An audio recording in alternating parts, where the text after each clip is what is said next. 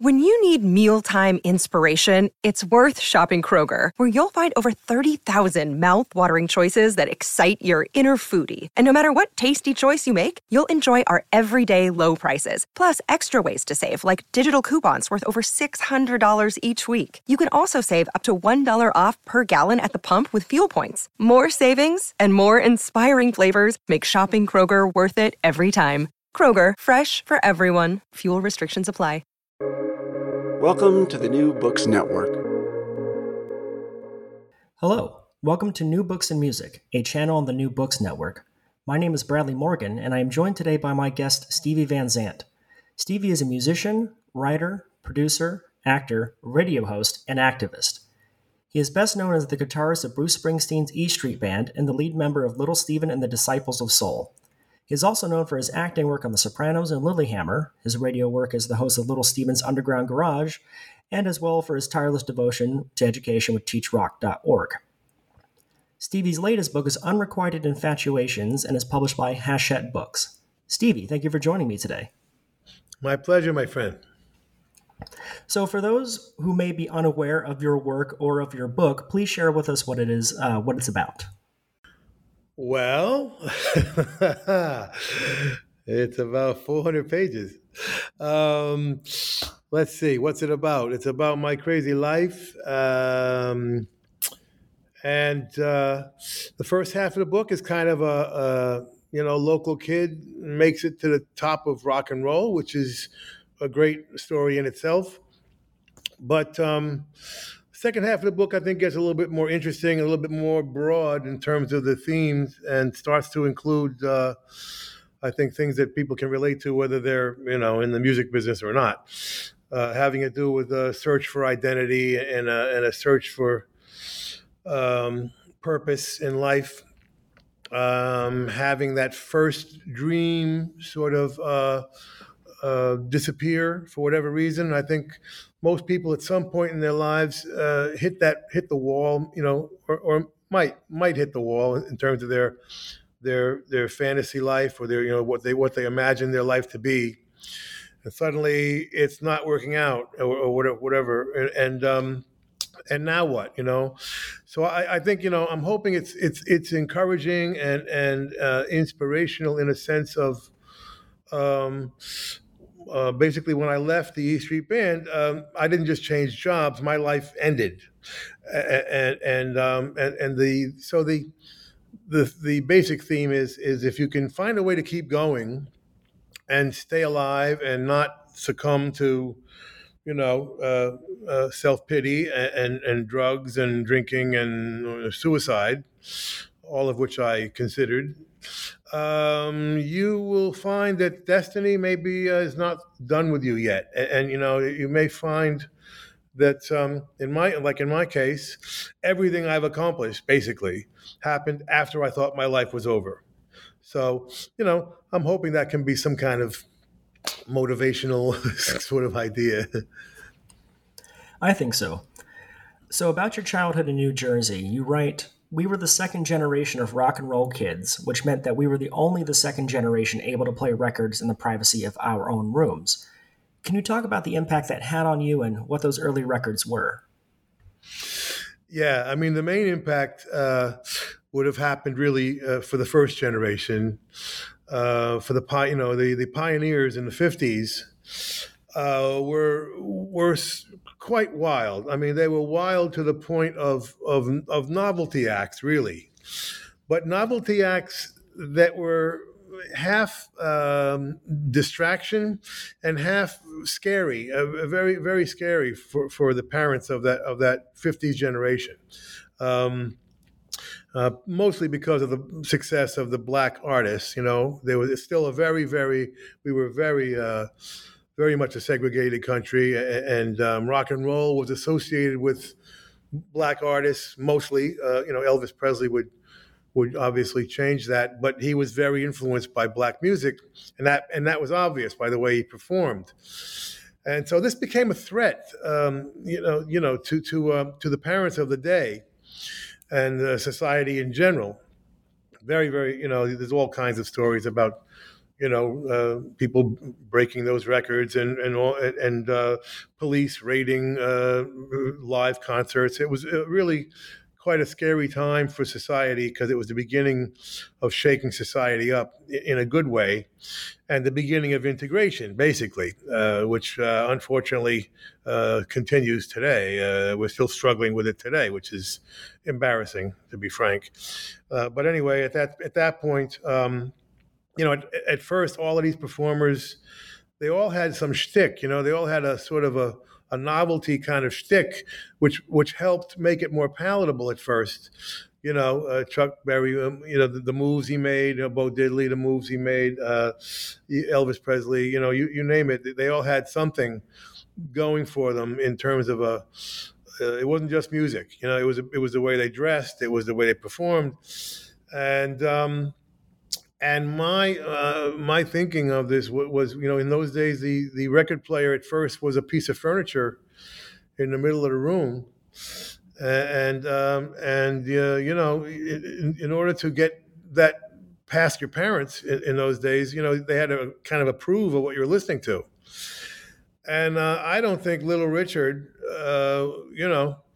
would have survived that test, or Jerry Lee Lewis, or any of them. I think at some point the parents would just have shut that down. And there's a great book about all of this. I think it's called 45 RPM. I should know the name of it. It's terrific. I think it's still available. I hope so. But anyway, so they for various reasons, and it's really an interesting story having to do with. I'm trying to give you the brief version, but basically having to do with the unions boycotting, worried about radio playing records because they thought that was going to put live music out of business. There was a whole concern about the industry being destroyed by radio, oddly enough, and so they started making 45s. With the more controversial and edgy types of music, this new rock and roll thing, blues, country, even, and along with those little 45s, which were made basically so they wouldn't break into jukeboxes, because the old stuff would break, the old shellac, whatever it was, 78s, Once they fell on the jukebox, it would break. And so they made these plastic vinyl singles, and along with them, it's a long story short here. Along with those little singles, they made little portable record players for kids. This is all for kids, by the way, mostly for kids. And again, that was the novelty item of rock and roll was at play there. So the kids could bring these little portable up into their room and play whatever they wanted. And I think that's how rock and roll survived, because without that, I honestly don't think it would have gotten past the living room, So there was that was the beginning of technology, helping out the art form. And there was the beginning, literally the naissance of what I consider to be the renaissance of the 60s. So we inherited all that. We took all that for granted. We didn't know anything about that. We all had little record players in our rooms, and we all, played the singles for ourselves and occasionally wore them out. That's how much we played them. And so we inherited rock and roll as an institution. Certainly by the time the Beatles and the British invasion, really staged their coup d'etat on the charts. And suddenly rock and roll wasn't just a cult, another cult. It became mainstream. Rock and roll became the mainstream because of the British invasion. Okay. So while you're listening to these records, you're also forming your musicianship chops, and you start a lot of the bands early on in high school. And while you're creating those bands, you write about just diving in and learning from the experience, and this would be a methodology you would adopt throughout the rest of your career. Can you share with us what those early band experiences were like and what you learned that you still apply to this day? I kind of divide the music, career, if you will, into three stages. That probably hasn't changed really. You had the teenage years, and then you had the bar band years, and then you have the get into the business. You're in the business now. You're in the music business, and you're signed by a record company. You're making records, and you're doing all that. The teenage years were actually the most fun. Now, it's a shame because you don't really realize that at the time. You don't really, you don't enjoy it as much at the time. But looking back on it now, the wonderful part of those teenage years was rock and roll was so new that no adult even pretended to understand it. There wasn't anybody going to tell you what to play. They had no idea what you were doing. And if you wanted to, if you wanted to have a rock and roll band for some reason, play your dance or play your beach club, you had to go to kids. There was no such thing as a 25-year-old playing rock and roll, even in those days. They were the wedding bands. They were the previous generation bands. You had to go to 15, 16-year-old kids to actually, have some kind of semblance of this new rock and roll thing going on, So it was a wonderful, wonderful, liberating, you were completely free to do whatever you wanted, Again, it's a shame we didn't really appreciate it at the times because you start to appreciate it when you get to the bar band years, and that completely changed. The opposite was true. Now the bars are telling you have to play the top 40, whatever the top 40 hit singles were. And by the 70s, the top 40 was not very cool. It was extremely cool in the 60s. In my opinion, the evolution of our art form actually was mostly the pop singles, the pop rock singles of the 60s, which led to the ultimate zenith, which was the Who's Pete Townshend's Tommy. But basically, the hit singles of the 60s was still, to me, the highest evolution of the art form. Give me a 3-minute Motown single and or a Beatles single or a Stones single. So many of these great songs were hits. Certainly makes you a bit nostalgic for those days, because it hasn't been a rock and roll hit, I don't think, on the charts for 20 or 30 years now. But they were all hits back then. I mean, Have You Seen Your Mother, Baby by the Rolling Stones was a hit single. Crazy things. But anyway, so the early years were kind of fun, and man, there was work all the time. We were still in high school, so you're playing weekends, and beach clubs, high school dances, VFW halls. Teenage nightclubs were built for our generation. Nobody saw that before or since. We were such a lucky generation. I call us the luckiest generation.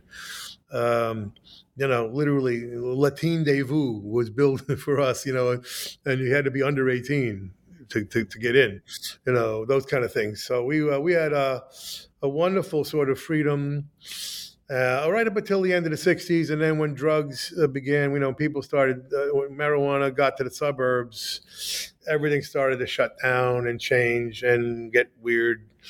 And soon people would stop dancing to rock and roll, which we brought back in the mid-'70s with Southside Johnny and Asbury Jukes in our residency in Asbury Park and the Stone Pony.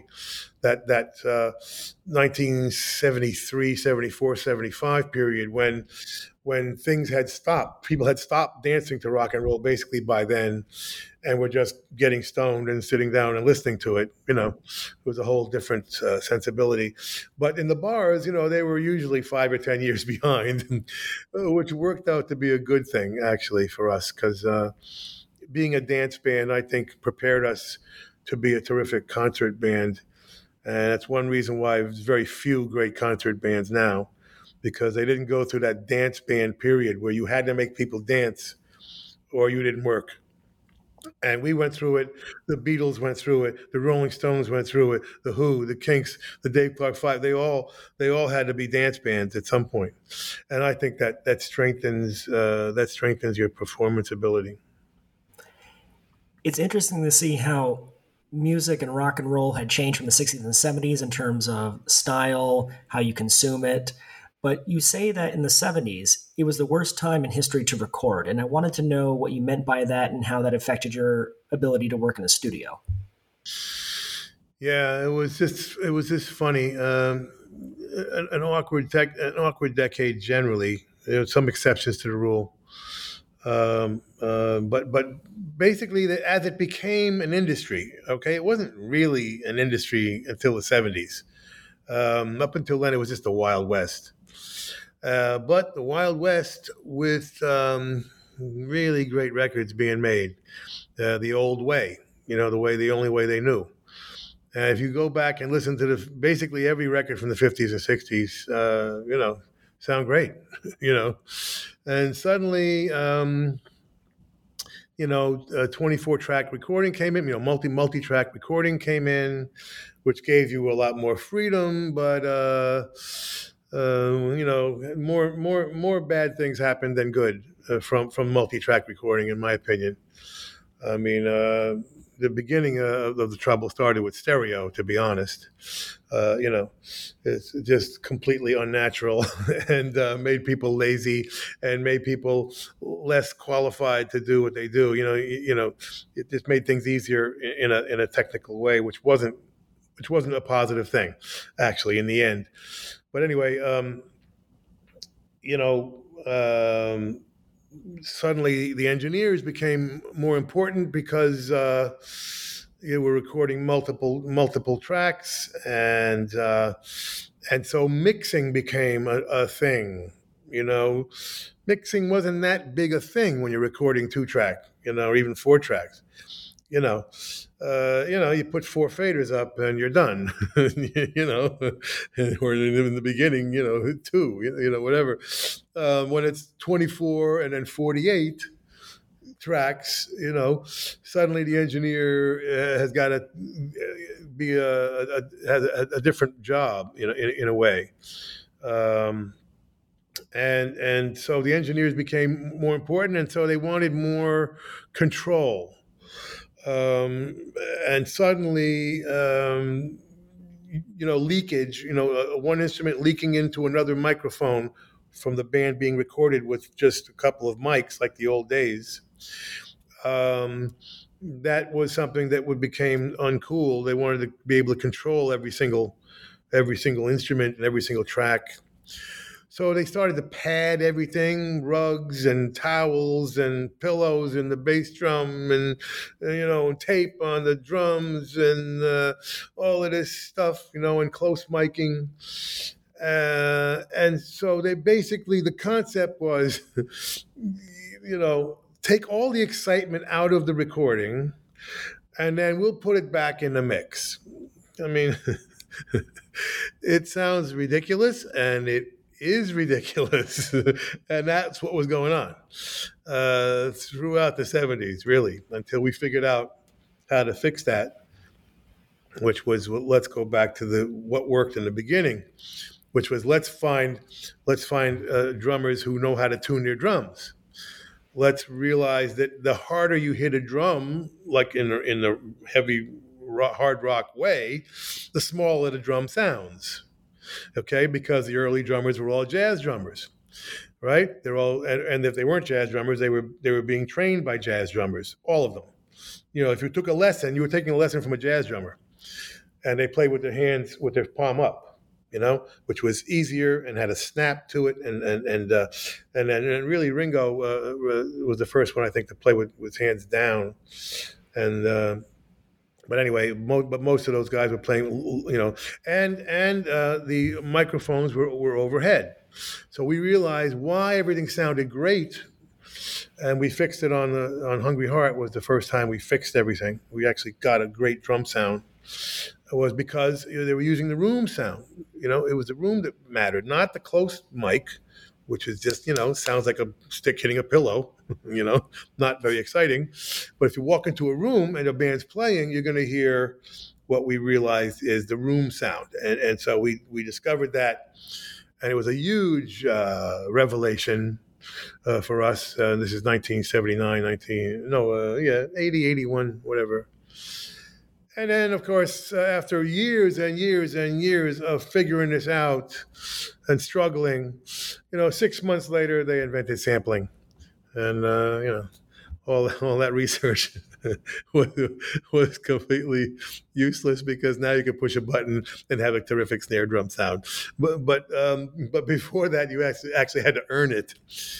And so, those things were corrected basically by the 80s, but in the 70s, a lot of records just didn't sound as good as they should. Yeah, one exception certainly was Led Zeppelin, who, Jimmy Page was an absolute genius producer, and I don't know why he didn't produce more. It's a shame, because he's absolutely an absolute genius. I mean, you listen to that first Led Zeppelin album; it just keeps getting better, and they did the thing in like 2 weeks. But they found out, they were, and of course, John Bonham, the drummer, was probably making suggestions as well. But they ended up recording him in a stairwell, and using room sound, in other words.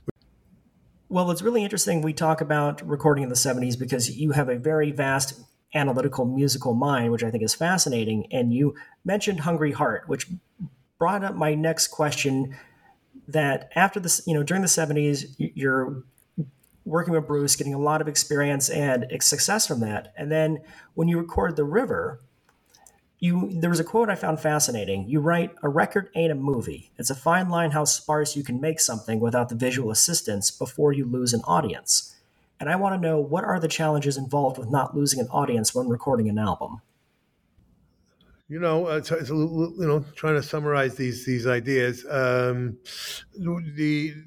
A record is a few different elements to a record.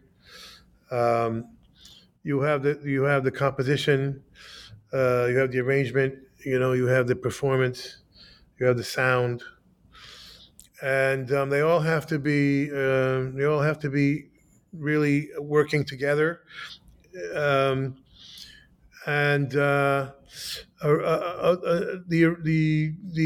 craft of arrangement, I've always found the most fascinating and the most interesting and the most fun, and the one craft that has sort of disappeared. Up until, I don't know when, mid-70s maybe, there was always an arranger at the sessions. That was an essential part of the mix, part of the crew, Now the lucky guys had, the Beatles obviously had a George Martin, who was both a producer and an arranger, but that was rare, actually. Most producers had arrangers at the sessions, and so I have ADD. My ADD was way before it became fashionable, and kind of works for the newer generations, who made ADD, a simple Zeitgeist change. Really, it was just so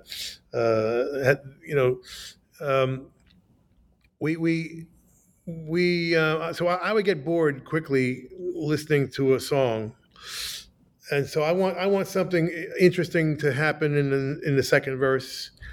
I want something interesting to happen when the chorus comes. I want to surprise people with a bridge. I want to surprise people with a solo in a different key. I am the king of modulation. I will modulate a solo almost every single time, which means changing the key. Why? Just to surprise you and keep your ears awake, as you're listening. So you have a dynamic force going on within the composition. The composition can begin with just an acoustic guitar and sing, and you sing a song, and that's a song. That's a composition, okay? But it's not a record.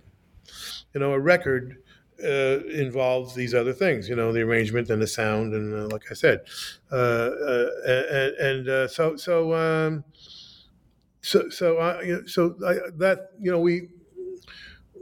we struggled a bit. We had a little bit of a difference of opinion between me and the other two producers, which were Bruce Springsteen and John Landau. They liked the more simplified, stoic, sort of spare, in their minds, more cinematic approach. In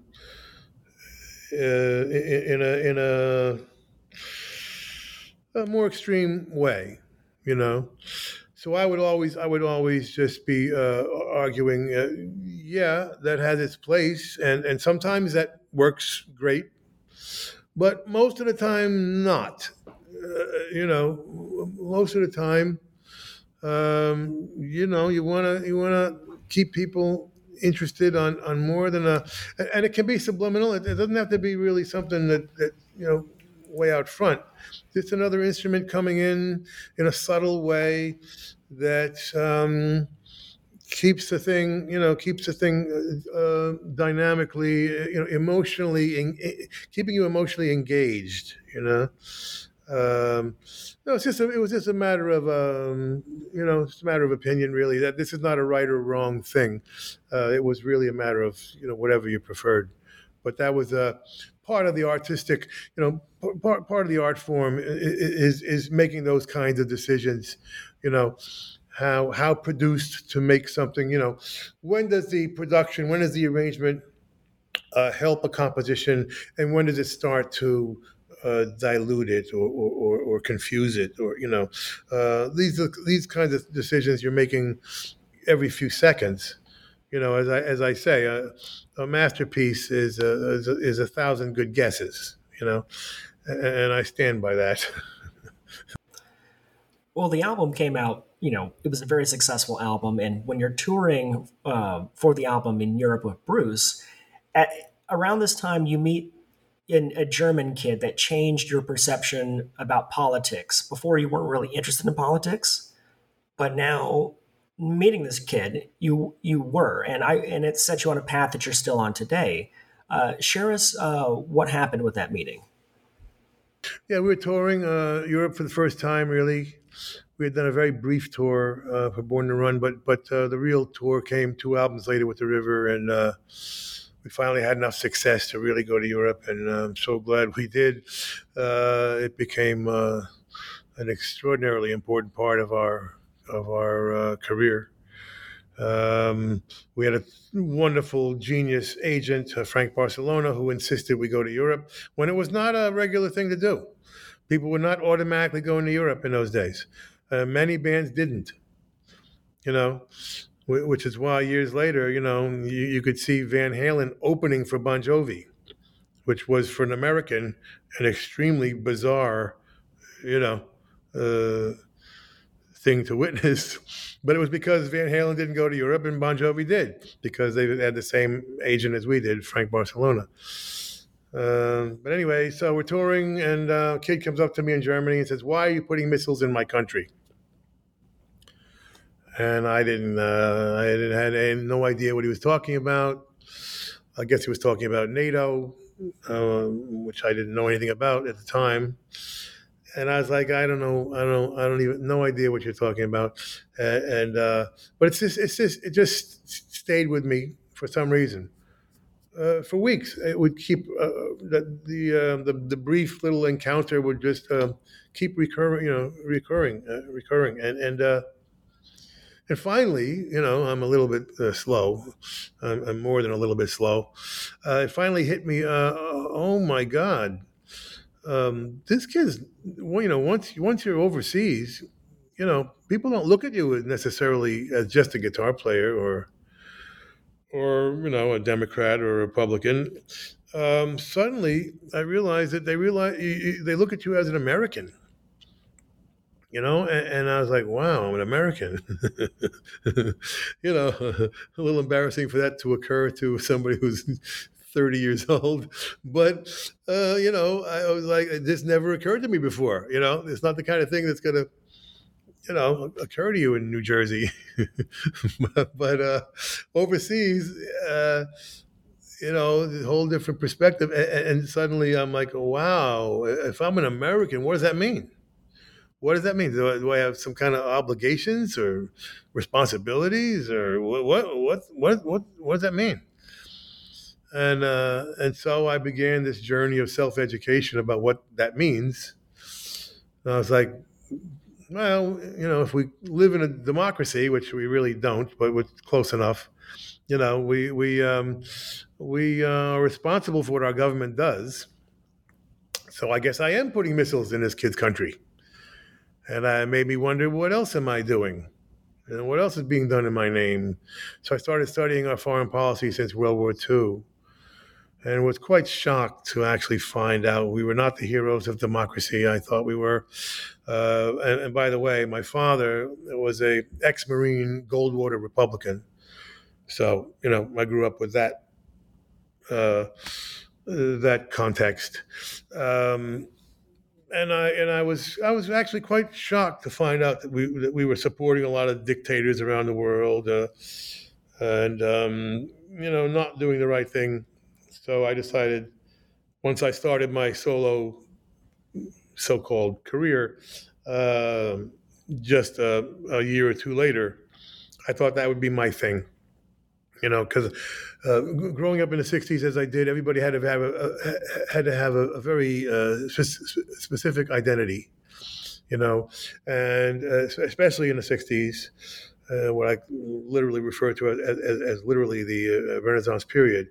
Come the '70s, it was a fragmentation. I talk about the fragmentation that happened in the early '70s. And the hybrids would begin. You weren't going to have as original artists again, but even the hybrids had an originality to them, and that's why the Jukes we ended up kind of creating our own little genre of rock meets soul by having rock guitar with horns. So it was our particular hybrid.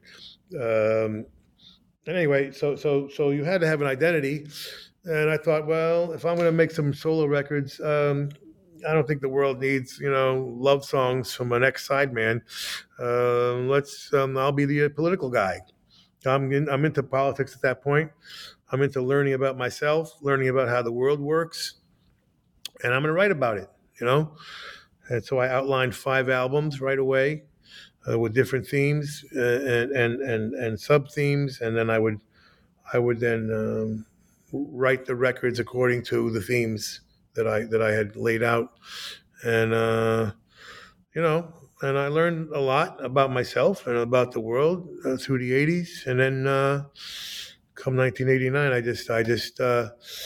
I had learned what I wanted to learn. I had said what I wanted to say.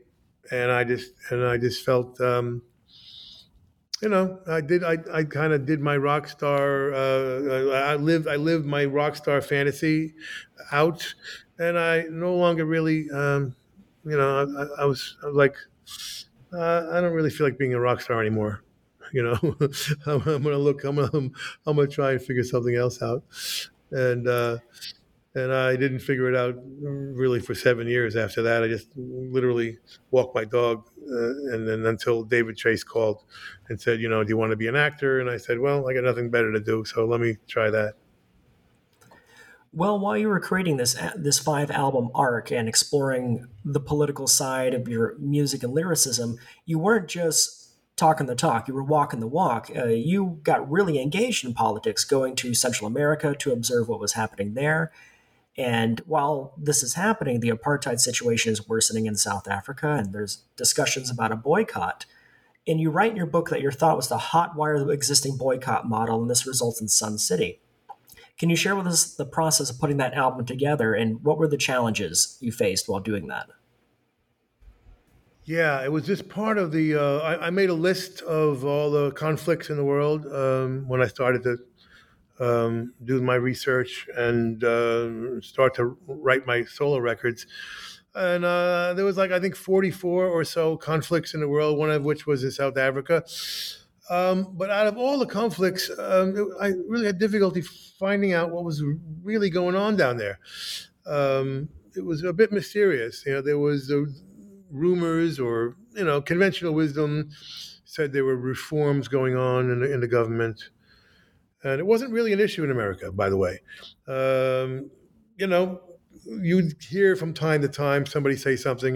Harry Belafonte would say something, or Randall Robinson or Stevie Wonder. Somebody would mention it, but it wasn't an issue, and there was no movement really. There was a very vague, sort of disinvestment movement, which would eventually migrate to the colleges, and it was little. It was there only in a very subtle and ineffective way. So I went down there. I went down there twice in, I guess it was '84, and just started learning about it. And at that point, I went from artist journalist, if you will, which had been my first two albums. I started to get engaged. I got engaged, and I really remember the moment I got engaged. Actually, I mean, I was in a taxi cab, and the guy, a black guy, stepped off the curb, and the taxi driver really swerved to hit him. And he had to jump back, and he just missed him. And he was like, fucking kafir, which is their word for nigger. And I was like, did I just see that? Did that just happen? And it was such a shock to me that I just said, let me out of the cab, and I was like, whoa. This is beyond reform. These guys got to go. And I had done a lot of interviews with a lot of people, and I started to realize the depth of the racism went all the way to the church. And once you start defending or justifying racism by biblical passages, you got a real serious problem. You got something that's so deep that it ain't getting fixed. It ain't fixing itself. So I realized they got to go. There's no reforms going on here. It's bullshit. And so I sat down and I said, okay, how do I bring a government down? That's something new. And at that point, I went from artist journalist to artist journalist activist, with the South Africa thing. And I just said, well, the sports boycott is very effective. The home run is the economic boycott, which will cut off the banks, and therefore they will have to change. What's in between sports boycott and economic boycott? The cultural boycott. Okay, so we'll focus on that, which is perfectly appropriate since we are cultural, in music. And I picked this resort that they were disguising and saying it was in a different country.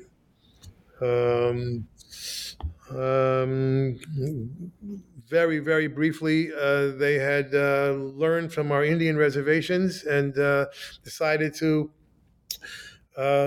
return the black population to their so-called tribal homelands, which was really just a lie, a method for their plan. And their plan was get all the black people out of South Africa proper, out of Johannesburg and Pretoria and all the main cities, bring them back to their tribal lands, and South Africa was not very tribal except for the Zulu. And then get them all out, declare those homelands independent countries, and then bring all the black people back as immigrant labor, and then declare South Africa as a democracy. This way the black people won't vote, and they weren't voting, by the way. That was the whole problem. You had whatever it was, 24, 25 million black people and 3 million white people, and the black people weren't allowed to vote.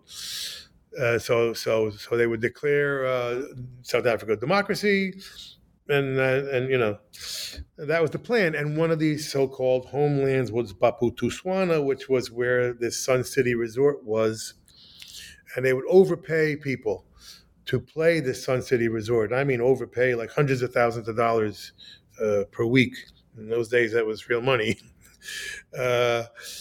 In order to violate the United Nations boycott. But they were saying, you're not violating the boycott. Don't worry, you're playing a different country.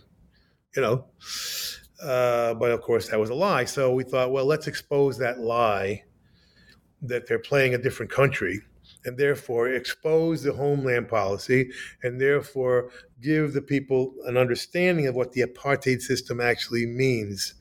That sort of divisiveness, that dividing, that concept of division. So we use, so that's what we did. We used the Sun City Resort, and we just said to the music world, don't stop playing Sun City, no matter what they offer you. And we kind of they never really saw us coming. We kind of just snuck up on the world in a way. Suddenly, we do the song. And it was four of us. Very importantly, there was four of us, and each one of the four of us, any one of us missing would have been a whole different story. I connected with Danny Schechter, who basically publicized the whole thing through his own, rebellious genius. Arthur Baker gave us his studio and his phone book. I mean, most of the album is Arthur Baker's phone book. And then Hart Perry came in and videotaped it. And the reason why that was important was because no radio station would play it. A couple stations would play it, but that's it. That was it. It was ironically too black for white radio and too white for black radio. So we had our own, little bit of apartheid in America, which continues to this day. But the only way people actually heard the song was by the video. I had a meeting with MTV and with BET, the Black Network, and luckily and thankfully, they played it. It wasn't obvious. It wasn't an obvious thing to play. It was not an issue. So you had to explain the issue to people, and even some of the artists that came on, I had to explain the issue to. Because, in fact, I went to the Senate and explained it to the Senate with Bill Bradley at the time. That's how obscure it was. I mean, I had to point out to the Senate where South Africa was. I said, well, there's two hints in the name, but okay, And anyway, so we were able to get such publicity because the home run, again, was going to be eventually there was going to be a disinvestment, an economic legislation to cut them off, and we knew that was the whole point of this exercise, and we knew when it got to Ronald Reagan's desk that he would veto it. All right, because it was the unholy trinity of Reagan, Thatcher, and Kohl, UK and Germany, all supporting the apartheid system, and so we had to raise the consciousness of America to the point where, miraculously, we would find a way to override a Reagan veto, which had never been done. And so we were able to do that. We got to the Congress people's kids, and suddenly the kids are coming home asking their congressman and senators, wait, Daddy, Mommy, what's this? What's this South Africa thing? And we and the legislation came up, and Reagan vetoed it, and we overrode the veto. Just to show you what a different world it was, it was overridden with Republican votes. Okay, there's Republicans defending the right for black people to vote. Okay, in the 80s, now the Republicans are doing everything they can to stop black people from voting in America. So, a very different world. Yeah, absolutely. With the rise of Christian nationalism happening, it makes me think about if you were to do something like a Sun City today. So not to show my age, but Sun City is older than me, but I know that it was impactful, and I grew up in a world where I knew it was impactful and had experienced, not personally any South African issues, but I see how that music activism had an impact. And so I'm thinking, how would you have done Sun City differently? Not how you would done it differently, but how you would have adapted that model to 2022 if you were to do it today. It couldn't be done. We were very fortunate to do it when we did it. These days, there are so many problems going on, and the fragmentation of our society is such that half the country, no matter what you do, and I mean literally no matter what you do, we couldn't get half the country to agree that a pandemic was a problem. Okay? We can't get half the country to agree that the environment is about to destroy the planet. Okay? And frankly, it's actually too late. We may salvage some of it, but we're not going to salvage all of it. It's too late. All right, we have blown this one, so it's an emergency. It's an emergency with the environment. It was an emergency with the pandemic, and half the country refuses to acknowledge it. I mean, so if you can't get people to agree on a disease that's going to kill you, or half the world's on fire, you're not going to get people to support some foreign countries' problems. Well, I mean, look at Ukraine. One of the most regretful, embarrassing moments of my life. If I live to be 200 years old, I will remember our cowardice being bullied by this son of a bitch, pretending he's going to blow up the world with nukes. What? We bought that? 30 fucking countries bought that bullshit. He's a scam artist. He learned from Trump. He's watching Trump, his buddy. Trump scammed his way, conned his way all the way to the presidency. He figures out, why shouldn't I attack Ukraine? Look at how weak these people are. This guy tried to overthrow the government. He's still playing golf. Well, I should be afraid of them? No. I'm going to attack Ukraine, and I'm going to say I'll push the nuclear button if you try and stop me. And 30 countries said, "Oh, okay. Just don't go into France, and we'll let you massacre a fucking country while on TV every day. A new reality show. Let's watch Ukraine get massacred. I've never been so sick in my life. In my life, I never felt so bad and so embarrassed to be an American. As watching us, stand back and watch another country get slaughtered for, it's just a shame. So over the last 40 years, you have found many ways to still be an activist, and your latest foundation is teachrock.org. I want to know what are some of the biggest challenges within education you've become aware of since founding Teach Rock and how you're addressing those with the organization. We've had remarkable success and virtually no hurdles, no problems, which surprised me a little bit. Because nothing we're doing now is political at all. It's strictly the integration of arts into the basic curriculum.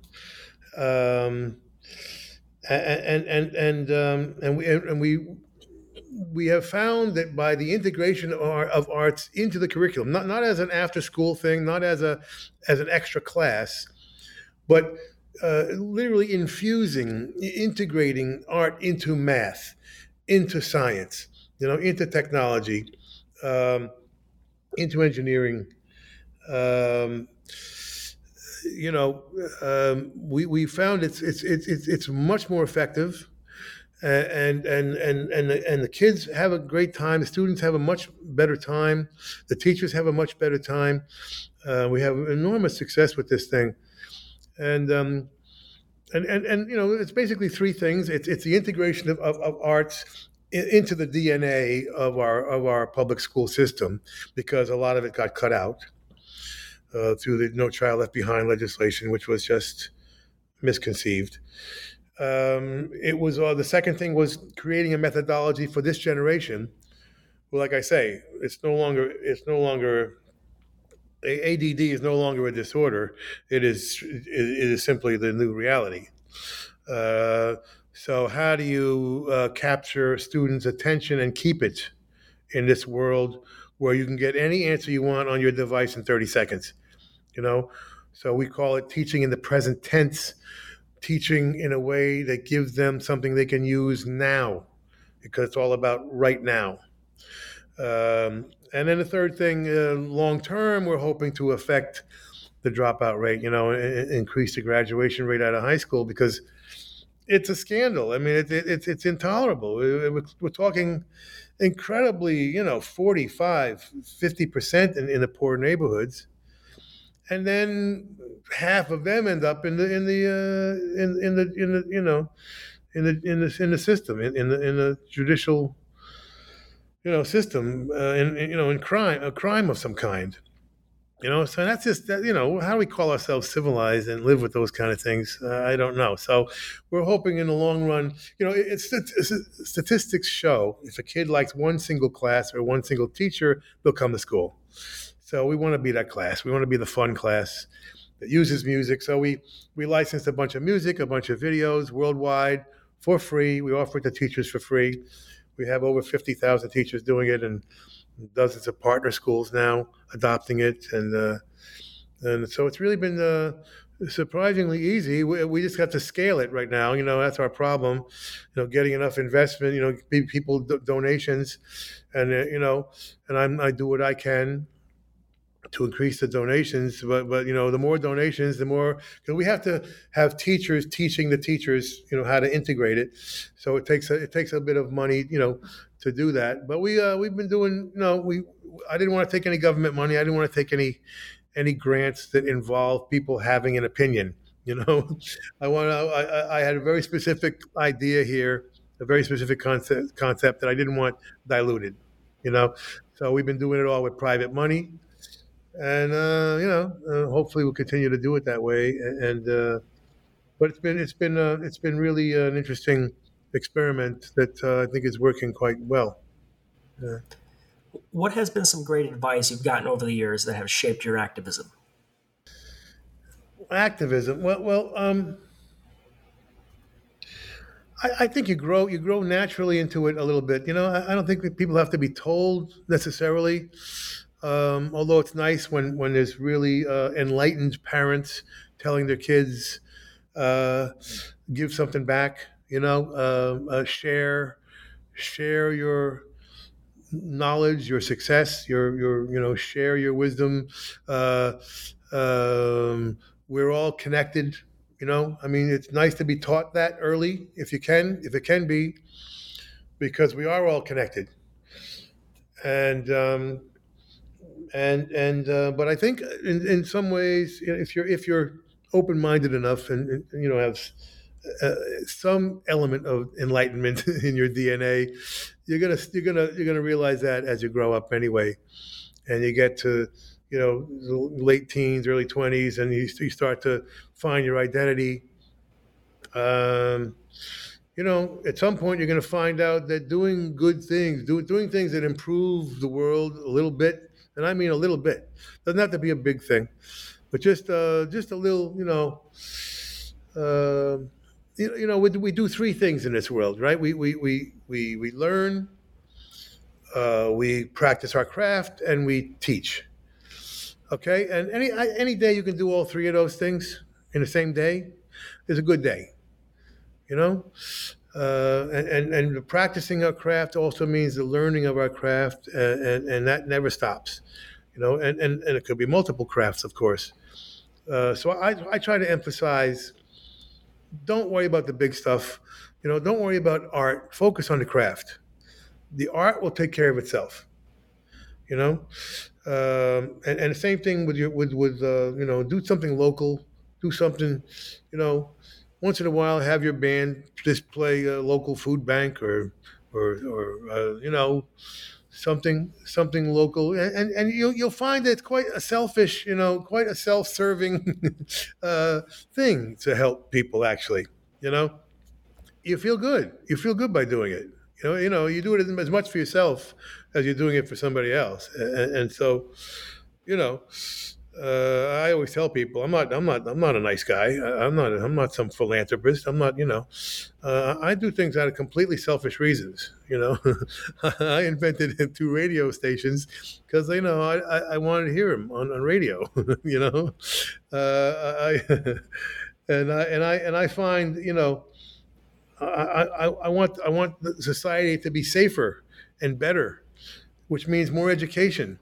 And we should be treating our teachers the same way we treat our firemen and police and military. They are on the front lines of the war against ignorance.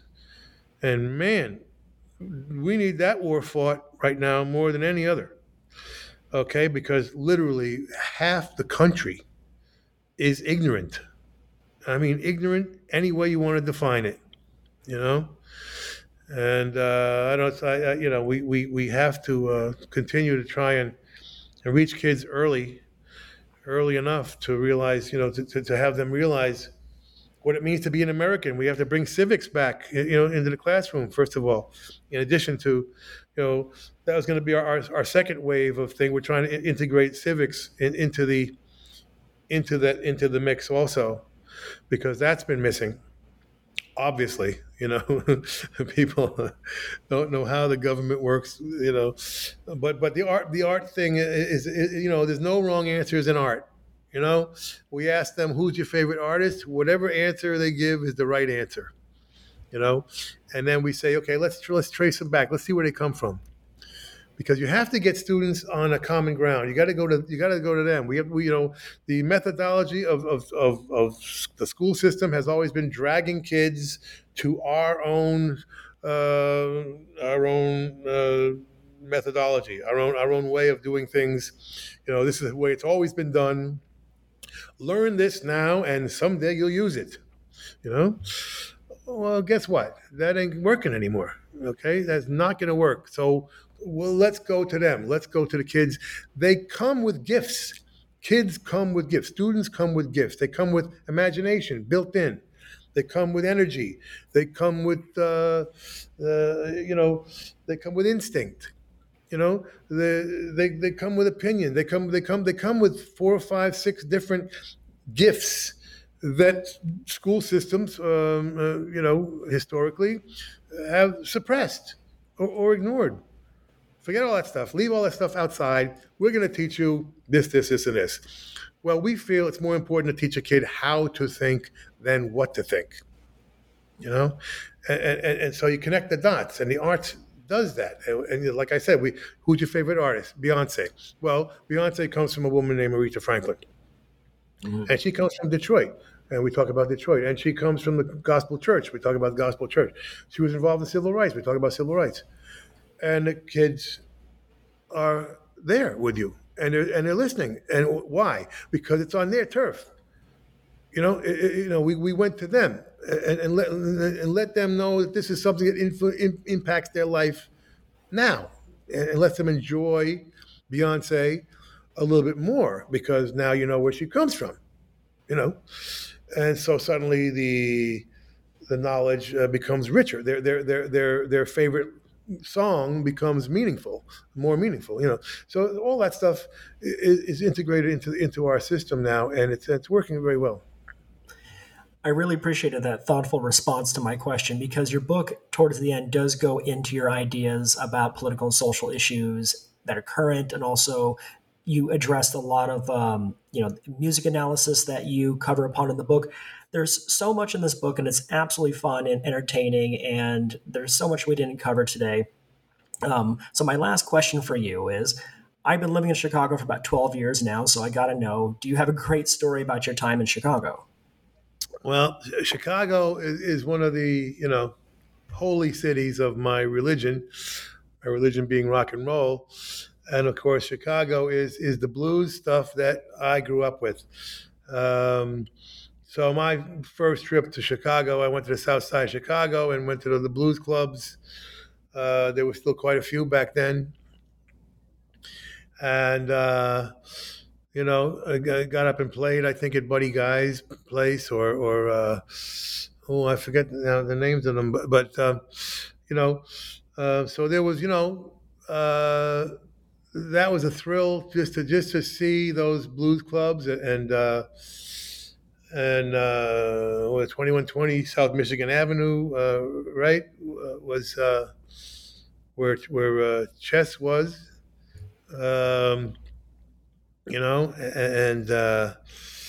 And then of course the other side of me, I was excited to get to Jilly's, which